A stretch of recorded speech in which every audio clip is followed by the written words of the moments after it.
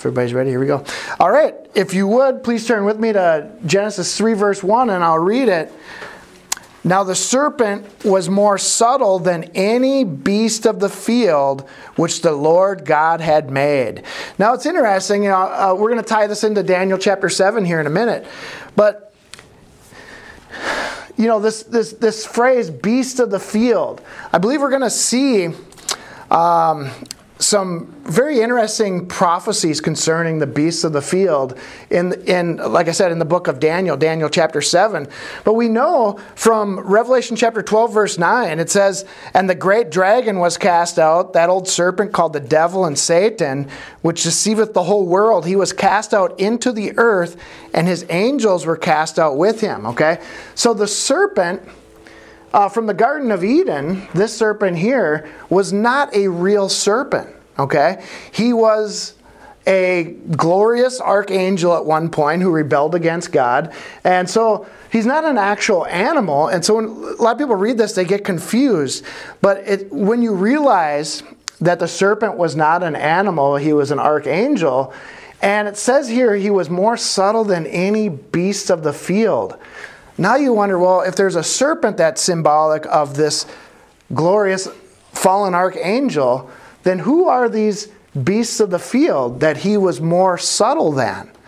Okay? It's very interesting. We'll probably come back and tie that in a bit. There are a lot of different things hidden within God's Word that, a lot of metaphors, figures of speeches. The whole book of Revelation itself is filled with symbolism. Things that represent other things, okay? Let us move on. So the topic of our study will be Satan's beasts of the field, Daniel chapter 7, okay? I had somebody tell me that my YouTube channel was too political and they were going to unsubscribe. But, and on that study, I can't remember exactly what study it was. I think it was a line-by-line Bible study. All I was doing was actually going through the Bible and teaching the Bible, yet they said, this is too political, I'm going to have to unsubscribe. But the problem with most people is that they're only hearing feel-good personal salvation messages and totally ignoring a great deal of the Bible, such as Daniel chapter 7, that deals with nations and kingdoms and politics and so forth. But anyways, let's get into this. Daniel chapter 7, verse 1. "In the first year of Belshazzar, king of Babylon, Daniel had a dream, and the visions of his head upon his and visions upon his head, visions of his head upon his bed. Then he wrote the dream and told the sum of the matters." It's kind of interesting here. It looks like Daniel probably made it a practice of keeping a journal of sorts. He had this dream. It wasn't just a normal dream. He knew it was a dream from God, and he took the time to write it down.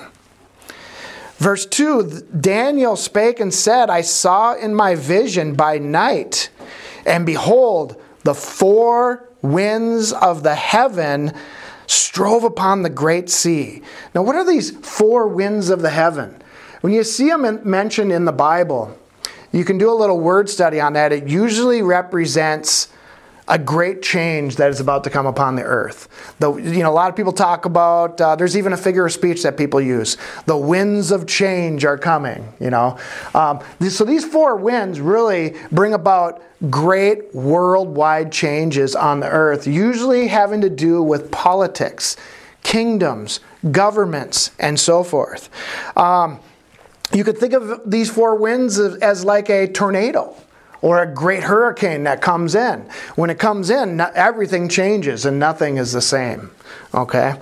In Revelation chapter 7, there were four winds that were told not to blow upon the earth to destroy anything until the servants of God were sealed in their foreheads. Okay? And I believe these four winds here are prophetically the same. If you're looking at this and you're trying to map something out according to time, prophetic time, I believe Daniel 7 and Revelation 7 are linked together time-wise. Okay. So, anyways, these 4 winds come. They're I guess since it's upon the Great Sea, this is probably like a hurricane.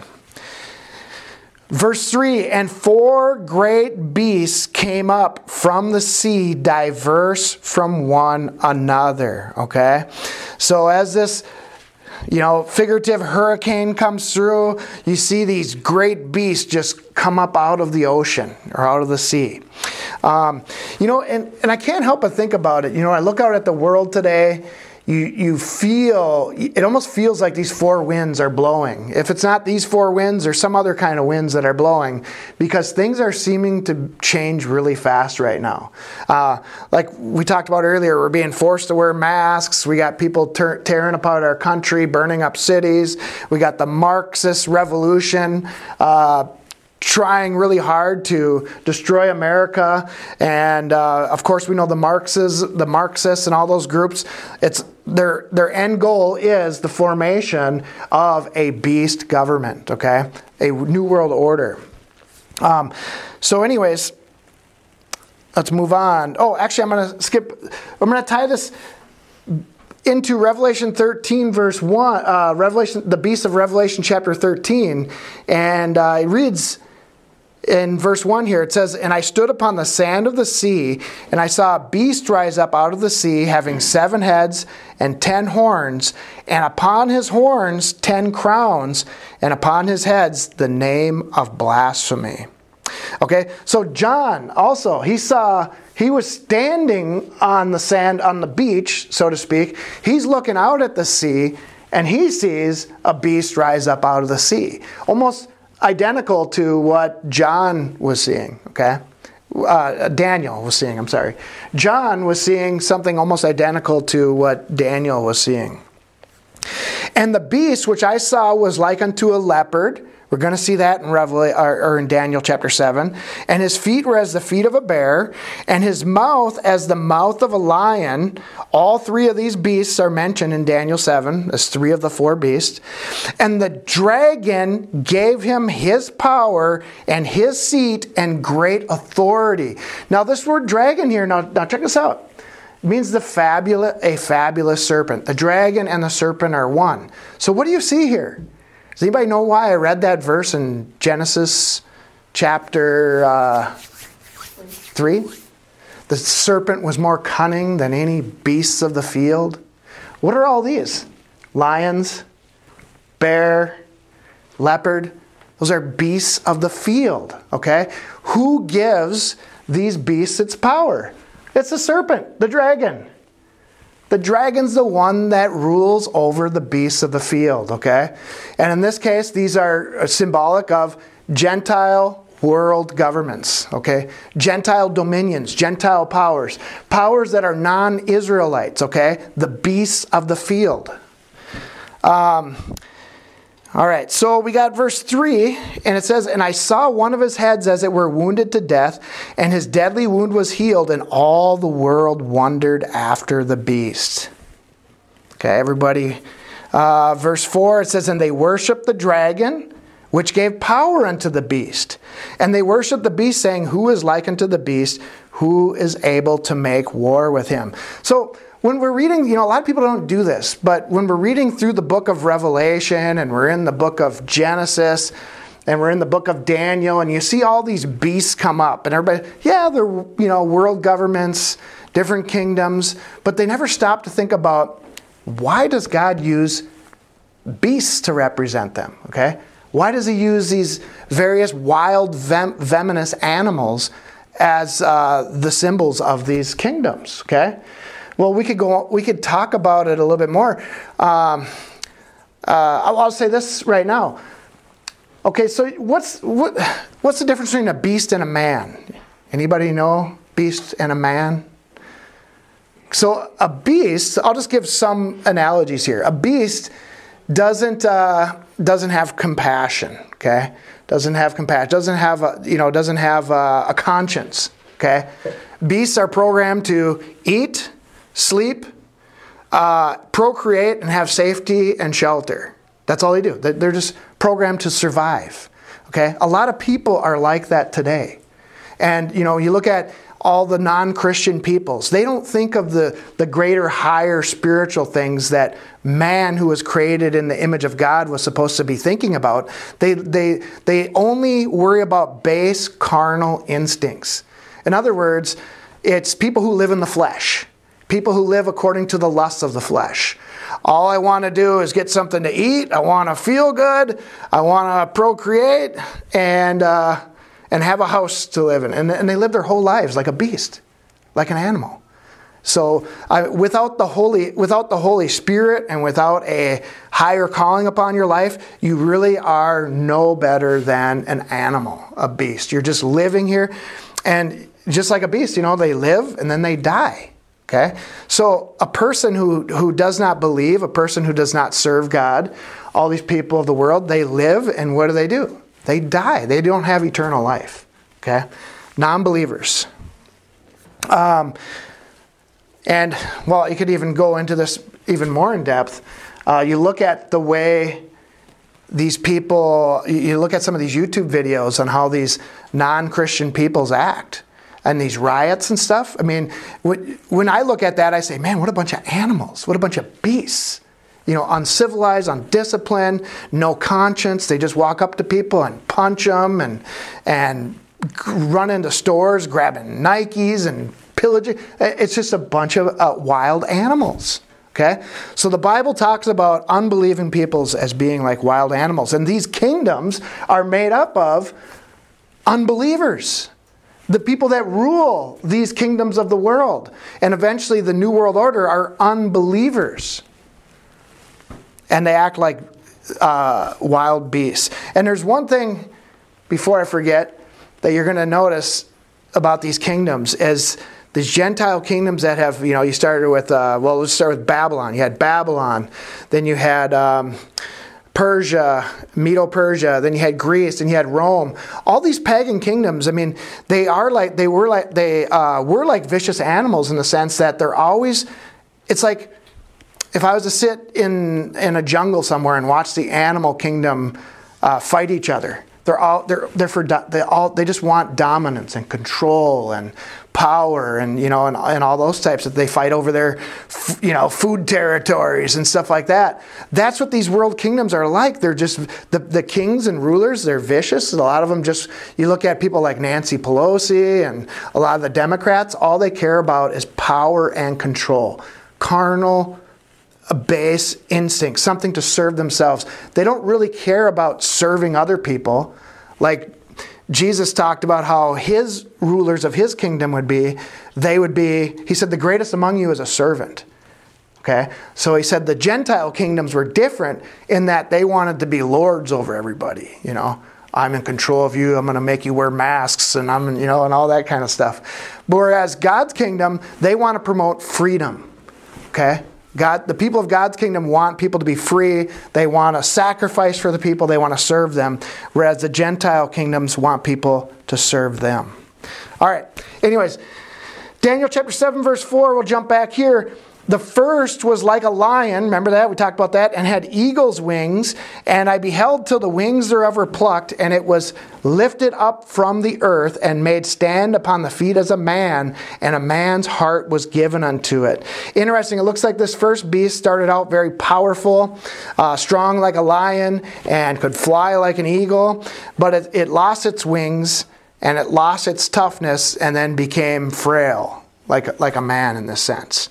And many people look at these historically, as I mentioned them earlier, as this lion they believed was Babylon, the kingdom of Babylon. It started out very powerful, got weak, and then the next beast they believe was Medo-Persia. After that, Greece, and then Rome. Okay, but I believe these all, whether or not they were fulfilled in type, I believe they're all yet future, and they exist together at the time of the end with the Antichrist.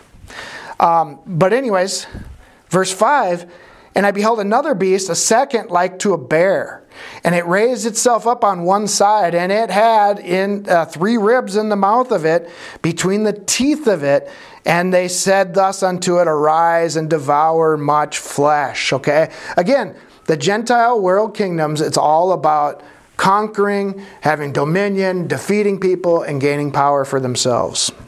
And that's why you see here he had the 3 ribs in the mouth of it. These are very vicious tyrannies. Vicious tyrannies. Verse 6, I mean, you look at China. You look at a nation like China and what they do to their own people. Trying to think of I don't know how many millions died during the communist revolution in China, but it was in the millions, lots of bloodshed. Okay, after this I beheld, and lo, another like a leopard, which had upon the back of it 4 wings of a fowl, and the beast also had 4 heads, and dominion was given unto it.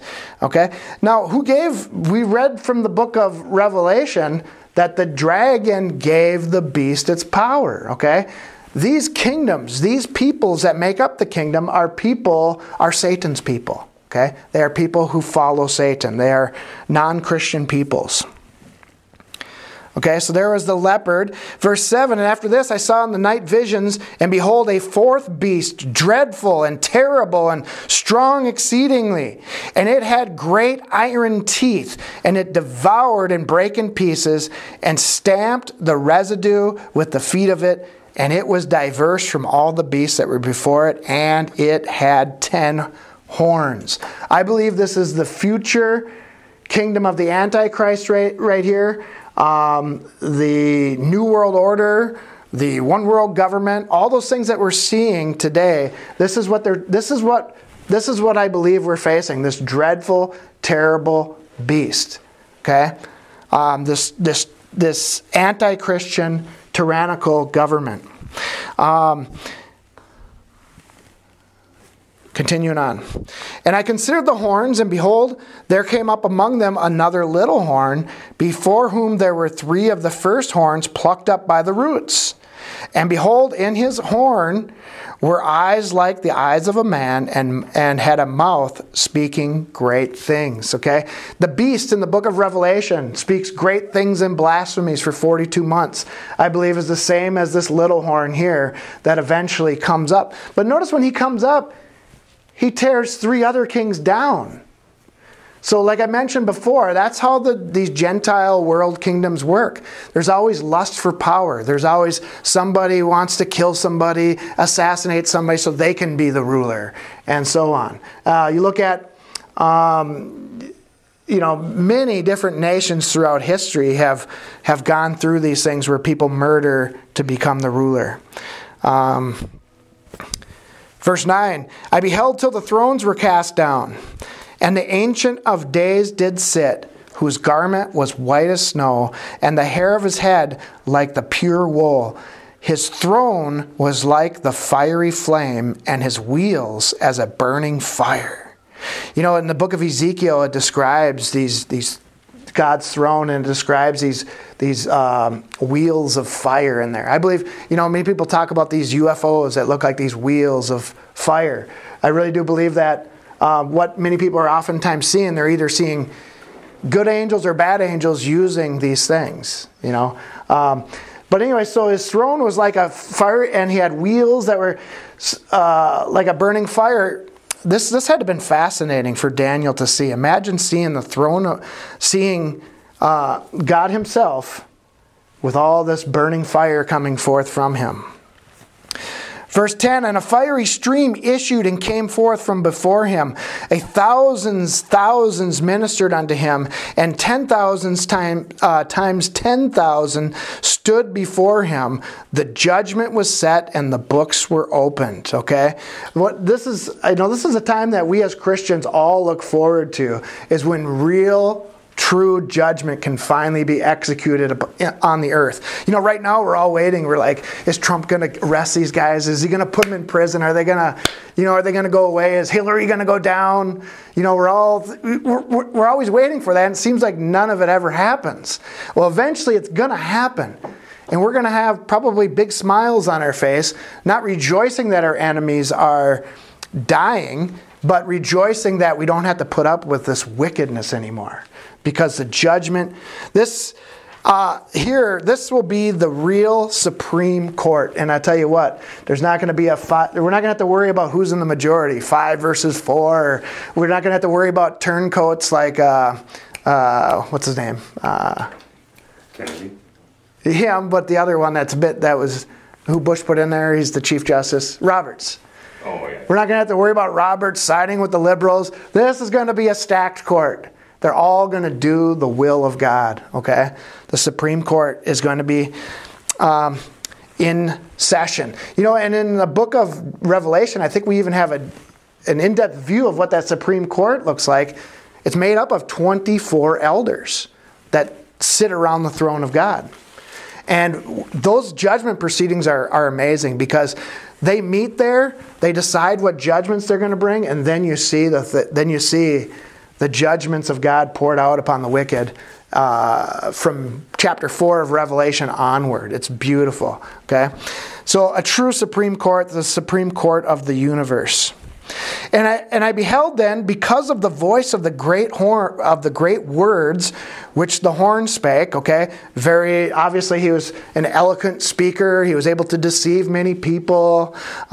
This is the Antichrist. I beheld even till the beast was slain, and his body destroyed and given to the burning flame.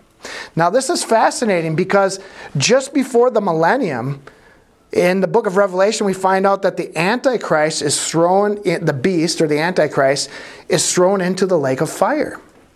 And so there's a direct correlation between this verse here and the verses in Revelation.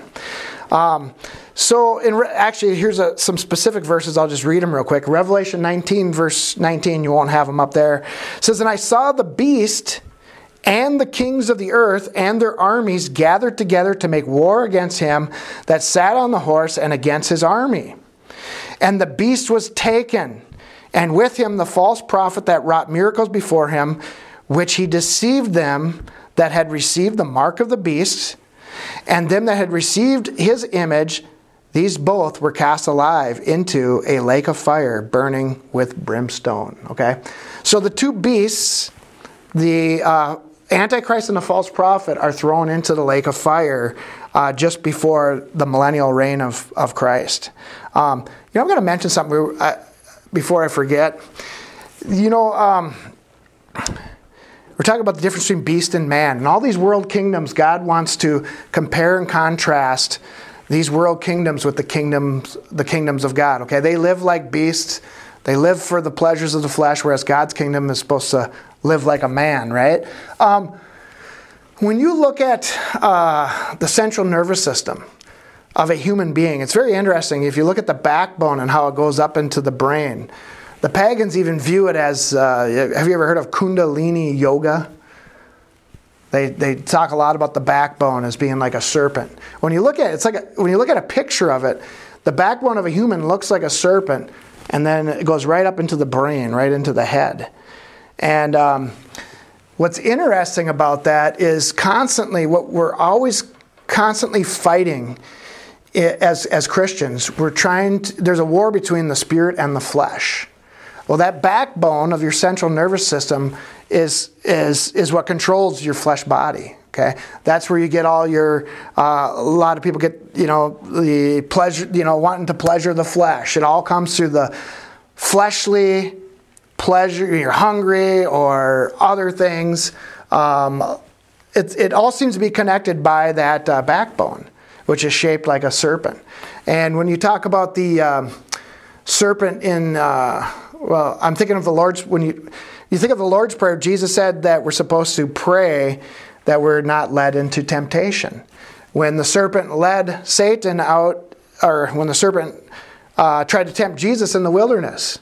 So the point is, the flesh is always tempting us. Okay, and it just is so interesting that the backbone is shaped like a serpent, trying to control us. He wants us to live like beasts. He doesn't want us to live like men, because he is the king of the beasts, more cunning than any beast of the field. All right, verse 12. And concerning the rest of the beasts, they had their dominion taken away, yet their lives were prolonged for a season and a time. So these different beasts that represent these different parts of these Satan's kingdom, some of them had their lives prolonged for a season and a time. Well, when you read I think it's Revelation chapter 19 or 20, chapter 20, it talks about how Satan is loosed out of the pit after the 1,000 years are complete, and he has one last great worldwide rebellion. He gathers all of these, in fact, he gathers these nations as the sands of the sea. You know, the beasts of the field. He gathers them all and tries to get them to destroy God's people when they're living in the millennium age there.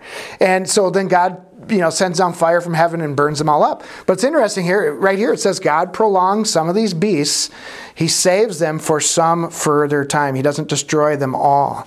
Verse 13, and in the night visions, and I saw in the night visions, and behold, one like the Son of Man came with the clouds of heaven, and came to the Ancient of Days, and they brought him near before him. And there was given him dominion and glory and a kingdom, that all people, nations, and languages should serve him. His dominion is an everlasting dominion which shall not pass away, and his kingdom that which shall not be destroyed. Okay? Obviously, this is speaking of the Lord Jesus Christ.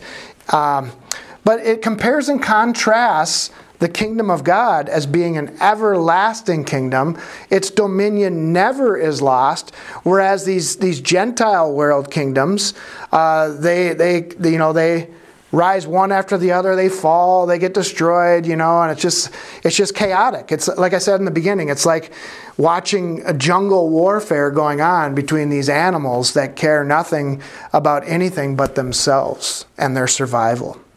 Okay? People talk about the survival of the fittest, the evolutionists. That's what these world kingdoms are like. That's what it's like that. Okay, verse 15. And I, Daniel, was grieved in my spirit in the midst of my body, and the visions of my head troubled me. So whatever, he's watching these beasts rise up, and seemed like, the horns were torn out of one of them, and the little horn rose up. This all bothered him. This bothered him watching this. Verse 16, and I came near unto one of them that stood by, and I asked him the truth of all this. So he told me, and made me know the interpretation of the things.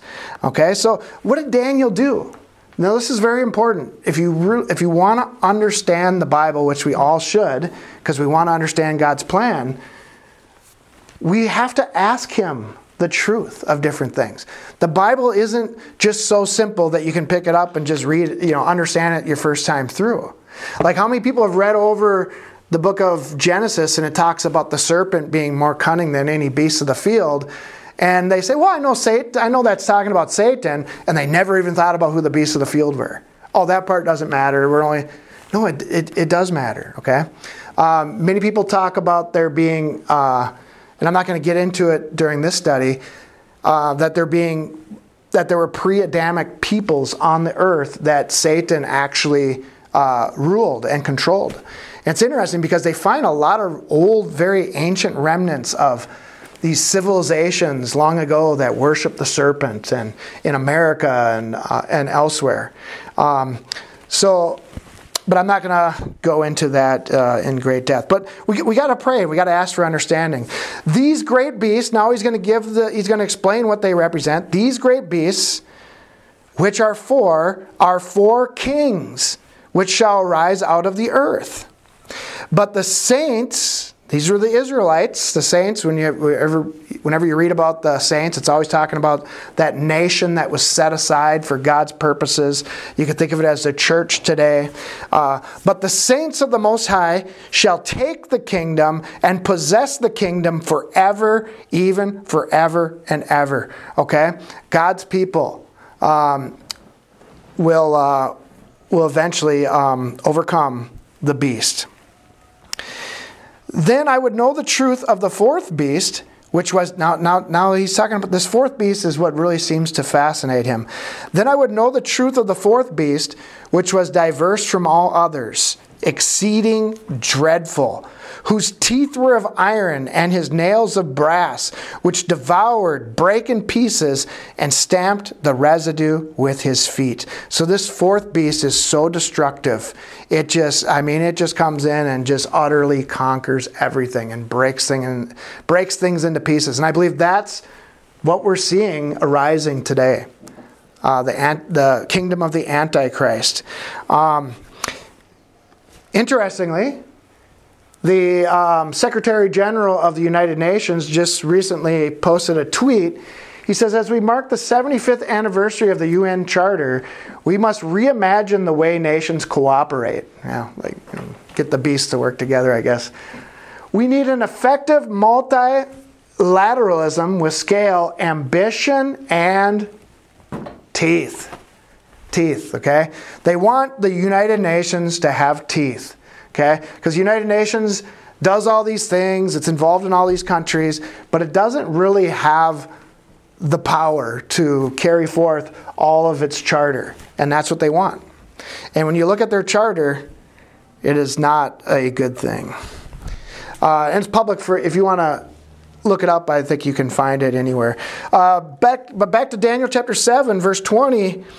And it says, in the 10 horns, this is that fourth beast, that dreadful, terrible beast, had 10 horns, or the 10 kings that were in his head, and the other which came up, that'd be the Antichrist, and before whom 3 fell, even of that horn that had eyes and a mouth that spake very great things, whose look was more stout than his fellows. Okay?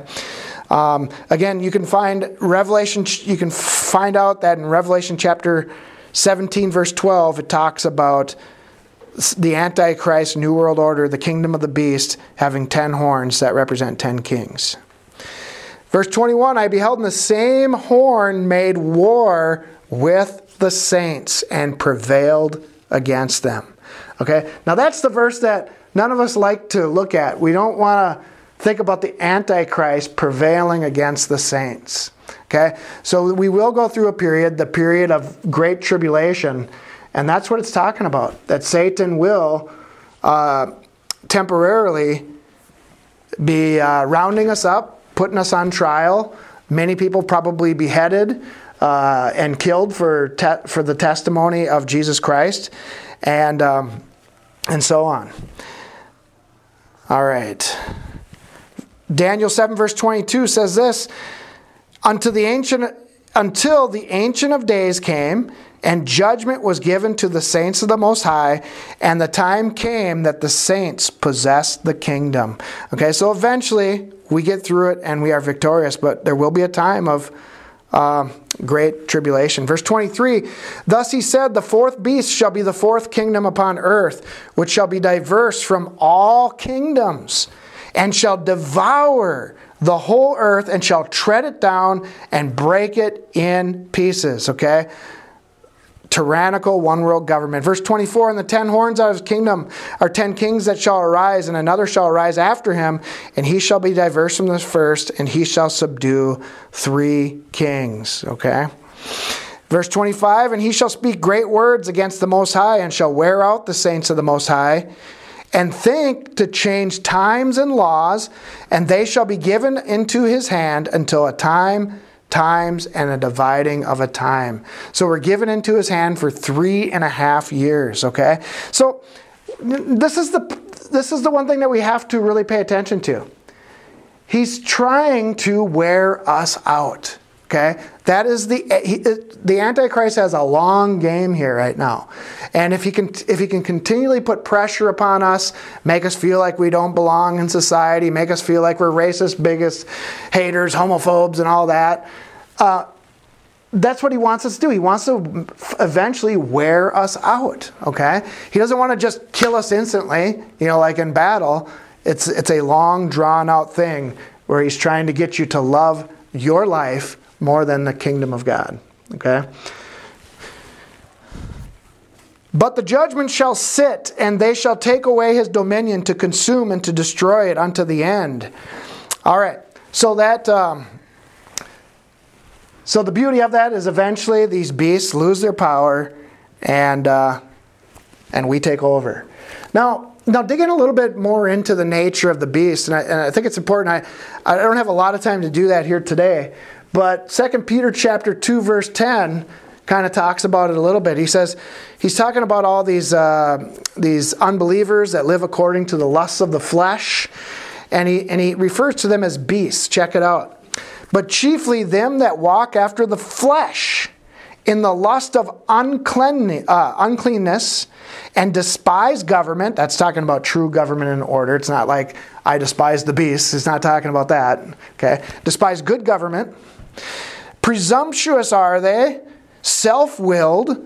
They are not afraid to speak evil of dignities. They're not afraid to speak evil of those things that are righteous. But these, as natural brute beasts, made to be taken and destroyed, speak evil of the things that they understand not, and shall utterly perish in their own corruption. In other words, Peter's saying that these people that live according to the flesh, they're nothing but a bunch of beasts, of brute beasts that are basically soulless, okay? They have no conscience. They have no conscience between what's right and wrong. Everything they're for is for some evil, unclean thing. Homosexuality, abortion, you name it. Rioting and burning up. All those people in fact, I could say it's the liberals today. It's the liberals is what he's referring to here in this verse. A bunch of natural brute beasts that have not eternal life. So back to Daniel chapter 7, verse 27, it says, "And the kingdom and the dominion and the greatness of the kingdom under the whole heaven shall be given to the people of the saints of the Most High, whose kingdom is an everlasting kingdom, and all dominions shall serve and obey him." Okay? All right. Now, we're going to tie this back to Genesis. Genesis is amazing. So in Daniel chapter 7, we basically saw all these beasts struggling for world power. Then this fourth beast comes up, and it just dominates everything, okay? And we know that it was the dragon behind it all. The serpent gave power unto the beast, right? Well, look at a man's initial command or purpose was to do this. And God said, "Let us make man in our image, after our likeness, and let them have dominion over the fish of the sea, and over the fowl of the air, and over the cattle, and over all the earth, and over every creeping thing that creepeth upon the earth." Okay? So, man was supposed to have dominion over all of the beasts of the field, the beasts of the earth. But what did they do? What did Adam do instead? He actually served the beast. Okay? Remember the serpent in the Garden of Eden? He tempted Eve and said, "You can partake of this fruit and you'll live forever," and all this stuff. And then she gave to her husband and they did eat. They submitted to the will of the serpent, who is a beast. Okay? Not a real beast. I'm talking symbolically now. So Adam was supposed to have dominion, and now he put himself underneath the beast. Okay? And that's what we've been struggling with ever since the Garden of Eden. We're struggling with defeating or not submitting ourselves unto the beast. Submitting ourselves to world governments, submitting ourselves to paganism, submitting ourselves to basically to the beastly lusts of the flesh, on which all these kingdoms are built. All on the flesh, okay? So we're supposed to have dominion over that. So when you have these fleshly urges to just serve yourself, to live in the flesh, you have to think, I was created to have dominion over the beasts, okay? I'm not to submit to it. It is supposed to submit to me, okay? Some people talk about, so when temptation comes, how do you overcome temptation? Well, tell the beast to shut up and that you're in control, okay? Tell the beast to shut up and that you're in control. You live higher than that. You're one of the saints. You're set aside. You're not an animal. You are a man made in the image of God. Revelation chapter 15 verse 2 backs up that point here, and it says, "And I saw as it were a sea of glass mingled with fire, and them that had gotten the victory over the beast and over his image and over his mark and over the number of his name stand on the sea of glass, having the harps of God. Okay? So this is the end game. I mean, Satan wants us to submit to the beast that he has empowered. Okay? He wants us to submit to our carnal, not only to our carnal instincts, but he wants us to submit to his powers that be. Okay? And God's people were created to be in charge of this. And these here are the saints. They actually overcome the beast. Over his image, over his mark, over the number of his name, stand on the sea of glass having the harps of God. Now it's interesting. I'm not going to go into this in great depth. A lot of people talk about the mark of the beast. What is the mark of the beast? Some speculate, now this is just pure speculation, something to think about. If Satan's goal is to make us like a beast, and if the Antichrist is ultimately, he's a man, right? But he's ultimately referred to as the beast. Satan's trying to bring everybody to this beastly level, right? Many people believe that, like through force vaccinations, that they will actually try to put DNA of animals in those vaccinations and actually be able to put it in your body and start actually, you know how the DNA works, the RNA or whatever starts replicating and starts changing your genetic code from a man into some kind of a beast. You know, I don't know if it would change your appearance at all or not, but some people believe that. And what's interesting about that, when you look at ancient history, we hear about the Nephilim. We know that they came down in Genesis 6 and had hybrid offspring between humans and with humans, and they're the giants and so forth. There are also pictures of these people, if you look, in these ancient societies that were men with like the head of a dog or some other kind of animal. Some people believe that those were genetic manipulations, that those weren't just masks or something that people put on, that Satan had manipulated God's creation long ago, trying to pervert it, trying to contaminate it, and so on. So this could go a lot deeper than I presented it, but I really wanted you guys to see the connection between the beasts of the field and Daniel chapter 7 and the world kingdoms. But I do have another couple verses here. Let me just see. We'll just read them real quick. So referring to the Gentiles or the beastly, the Gentiles oftentimes were referred to as like animals or beasts. Jesus even talked to one Gentile woman, she referred to herself as a dog, and she didn't disagree. Well, it didn't mean she was a literal dog. Okay? It just means that the Gentiles lived according to the flesh. So the Israelites thought of them as like beasts because they don't have this higher spiritual nature about them until they convert, right? But Matthew chapter 6 verse 31 says, Jesus says, therefore take no thought saying, what shall we eat or what shall we drink? Where shall we be clothed? For after all these things do the Gentiles seek. Okay? These were the non-Israelites or the unbelievers. He says that's all they do. That's all they worry about. What am I going to eat? What am I going to drink? What am I going to wear? How am I going to survive? This is your base carnal stuff here. He says, for your heavenly Father knoweth that you have need of these things. Verse 33, but seek ye first the kingdom of God and his righteousness, and all these things will be added unto you. Okay? If you don't live your life just constantly worrying about the things of the flesh and you serve God's kingdom, he's going to make sure you get those necessities of life anyways. Okay? So, wow, I had a whole bunch more verses. We can't go to them. I'm going to have to tease you with them. You can see what they are and look them up. But I'll just briefly explain them. So we got the beasts of the field. The serpent was more subtle than any beast of the field. We know he controls the beasts of the field. Okay, Satan does. Daniel chapter 7 talks about that, and it's the same as Revelation.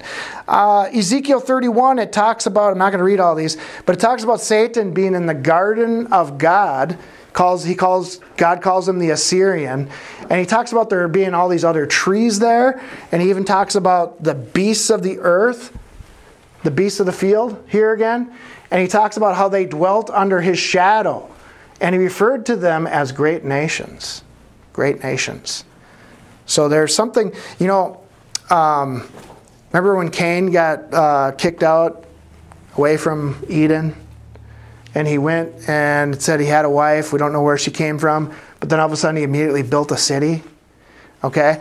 You don't really build, it doesn't make sense to build a city unless you have a lot of people. Well, many people believe that Cain married a pre-Adamic woman and lived among pre-Adamic peoples that were non-Adamic. And they believe that they were these great nations that had existed at that time. That's just speculation. I'm not teaching that as a fact. It's just something for you to think about. So it talks about all this. It talks about Satan's greatness. Let me see here. Let's see. We read that. Okay, it talks about him being... Check that out, Ezekiel chapter 31, and you'll see that there. And I never read the last verse of Daniel 7, verse 28. And it says, "Hitherto is the end of the matter. As for me, Daniel, my cogitations were troubled. They much troubled me, and my countenance changed in me, but I kept the matter in my heart." Okay? Questions or comments?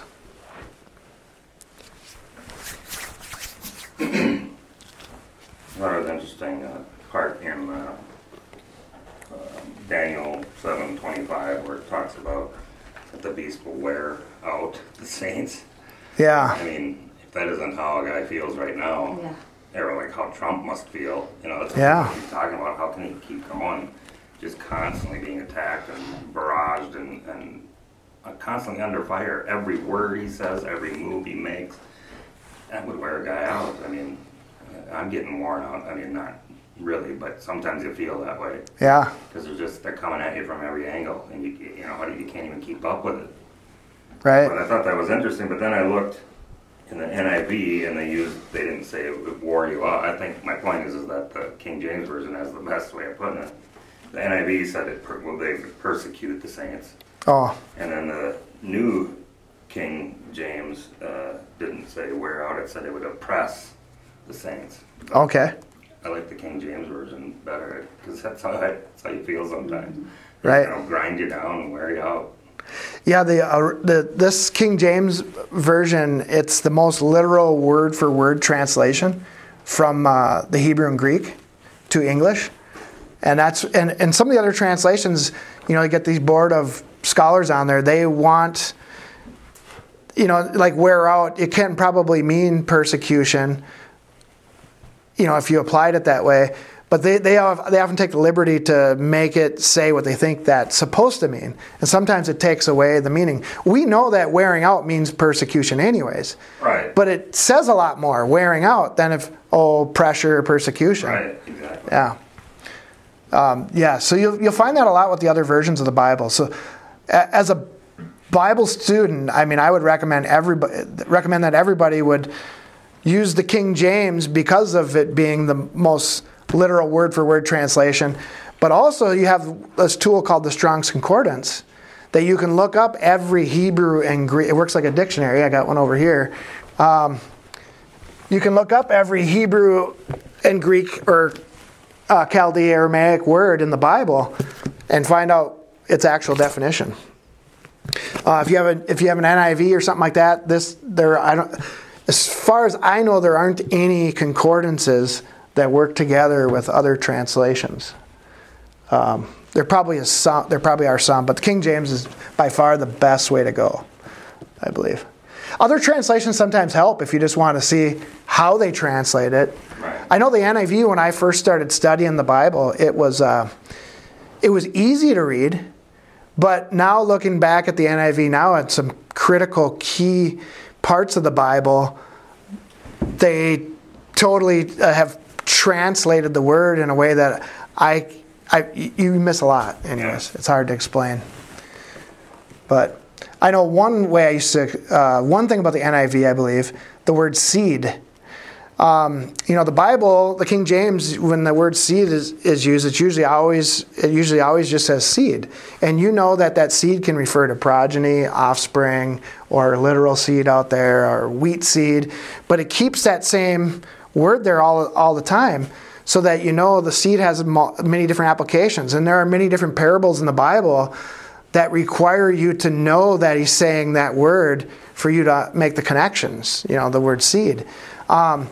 but some will just say progeny or offspring or children when it's used in that way, but then it kind of clouds over some other deeper parables in the Bible when you do that.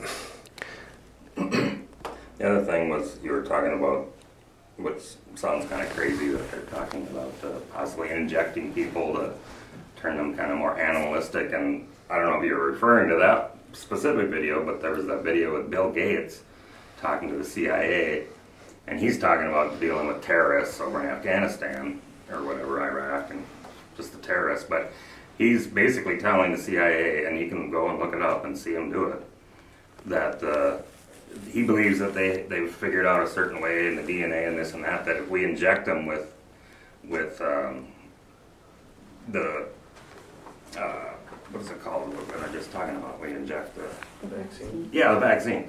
That they'll inject the vaccines into them, but they'll also have this thing that'll go into a certain little part of the brain, and it'll, paraphrasing, dumb them down or get rid of their aggressiveness.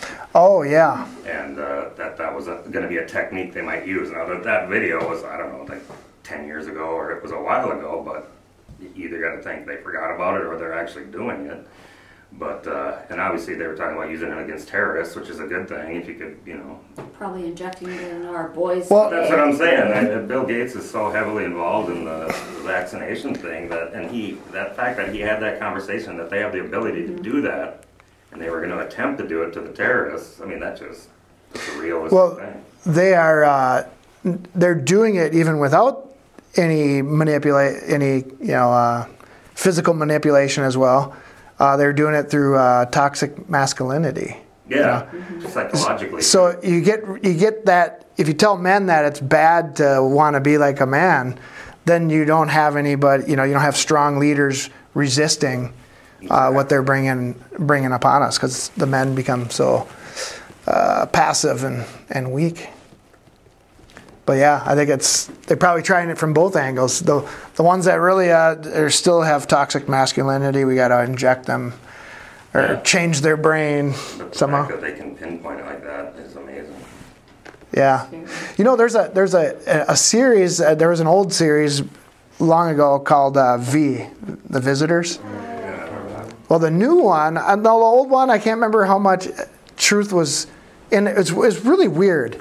But I don't know who wrote it, but whoever wrote it seemed to be almost explaining a lot of things from a biblical standpoint. Like the visitors would be like the fallen angels and so forth. They are these reptilians that are infiltrating the world and want to take it over. You talk. But you can't see that they're reptilians. Yeah, underneath their skin. But one of the things that was interesting on one of their shows, we're talking about genetic manipulation, is that they manipulated some kid when he was born, and they took strands of his DNA out because they wanted to then put something into his DNA. And we don't know what that is yet. We're watching that series just because it just seems to really... sometimes the enemy likes to forecast what they're going to do before they do it, and they do it through Hollywood. And I've heard many people say that it's part of a satanic ritual where it makes them feel more powerful if they can tell you they're doing this to you and you don't even see it or recognize it and you still can't win. They feel like some energy from that or something. I don't know. It's bizarre. But that series really, there's this group called the Fifth Column, and it's like they're the resistance against the V's. But you look at how the V's they're manipulating the media, and they're manipulating everybody to hate the Fifth Column resistors. And it almost seems to fit exactly with how the media, what the media is doing to Christians today, those that are resisting the New World Order. But anyways, I just thought it was interesting that in that movie they had that kid that had half of his DNA missing, and they wanted to put something in there. When we talk about the mark of the beast and changing genetic codes, we're getting to kind of a bizarre era of time. When you can start manipulating God's creation at a, what do you call it, cellular level, molecular level. Yeah. There is something that's interesting in the book of Daniel. Daniel, was it 2? It talks about these same beastly kingdoms as the idol of a man, but it talks about how they try to mix iron with clay and that it doesn't mix. And some people believe that might have something to do with this intermixing with fallen angels or messing with DNA or something like that. Anyways, all kinds of fantastic theories I'm throwing out there, but Yeah. any other questions or comments? Jacob? No? Christian Overcomers is brought to you by the tithes and offerings of our listeners. If you would like to support our ministry, please go to ChristianOvercomers.com. God bless you, and thank you for your support. Mine eyes have seen the glory of the coming of the Lord. He is trampling out the vintage where the grapes of wrath are stored. He has loosed the fateful lightning of his terrible sword.